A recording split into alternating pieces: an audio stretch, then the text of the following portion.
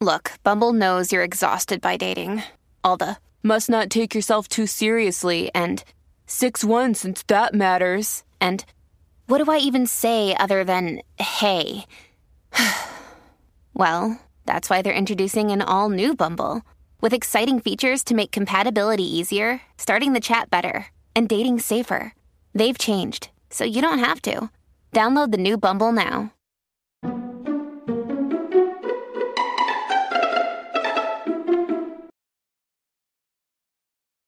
My father could have been a great comedian, but he didn't believe that that was possible for him. And so he made a conservative choice. Instead, he got a safe job as an accountant. And when I was 12 years old, he was let go from that safe job. And our family had to do whatever we could to survive. I learned many great lessons from my father, not the least of which was that you can fail at what you don't want. So you might as well take a chance on doing what you love.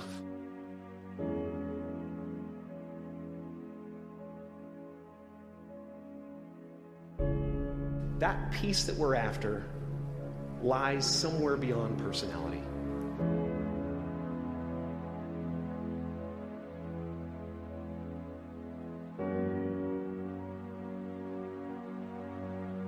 As far as I can tell, it's just about letting the universe know what you want and working toward it while letting go of how it comes to pass. And when I say life doesn't happen to you, it happens for you, I really don't know if that's true.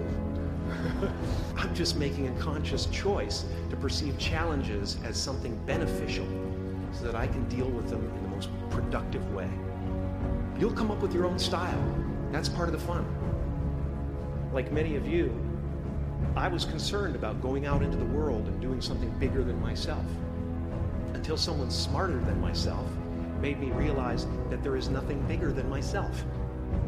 You are ready and able to do beautiful things in this world.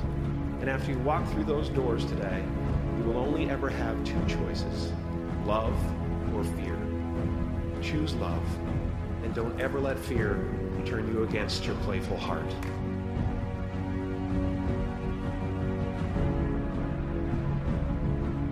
You can spend your whole life imagining ghosts, worrying about the pathway to the future, but all there will ever be is what's happening here, and the decisions we make in this moment, which are based in either love or fear. So many of us choose our path out of fear disguised as practicality.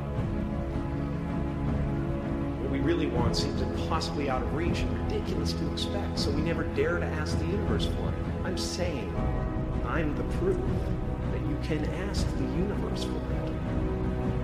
Please. I can tell you from experience, the effect you have on others is the most valuable currency there is.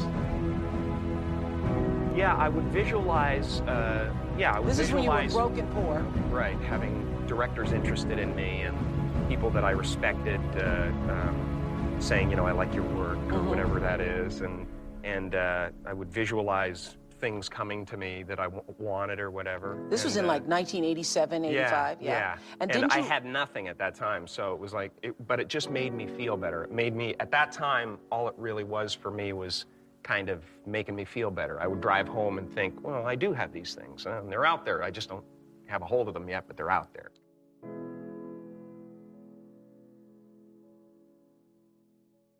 I wrote myself a check for $10 million.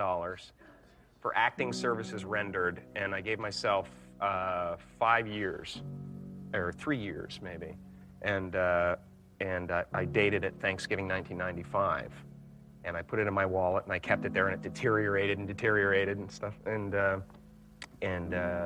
then just before Thanksgiving 1995, I found out that I was going to make $10 million on, I think it was Dumb and Dumber. It's all a risk, but yeah, no, going on stage would be wonderful. I used to, I did 15 years in the comedy clubs before I really started acting. Well, one-on-one, in stand-up, which is a PhD of some kind. Well, it's a PhD of being able to relate to an audience, for sure. Exactly, yeah. And that's handling drunks. This is the thing. It's like, God, you better own it, Whatever it is, you better own it. I know.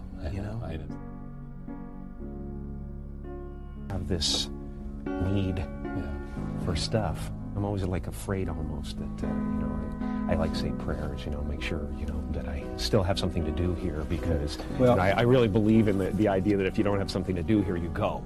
Well, what's interesting, you said something about your parents that just fascinated me. At a certain point, they were just waiting for the end.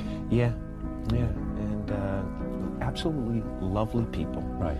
But kind of lost heart, My father lost his job, and that hurt him a lot. Attrition of life had taken its toll. Yes, absolutely. And I think at a certain point they weren't enjoying it anymore. They weren't. They were just kind of waiting around.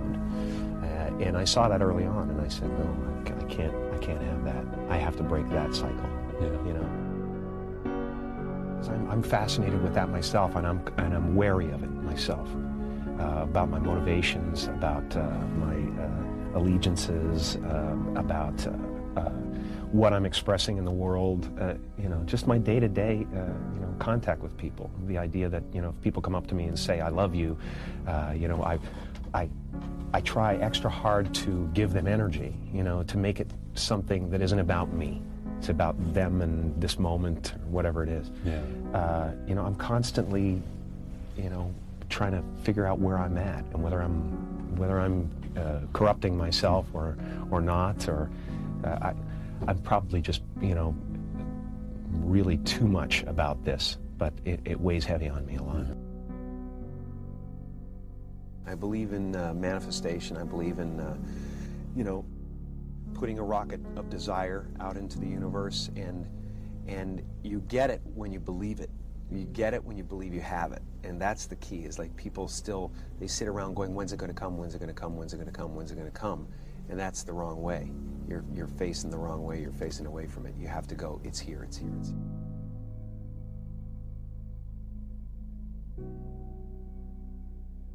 I used to open my arms. I used to sit up there, and open my arms and imagine a giant funnel of gifts coming would come right into from the universe. Yes. Honest to God, you could, cut to me there. I'm like this, and if nothing else, it made me feel more positive about where I was.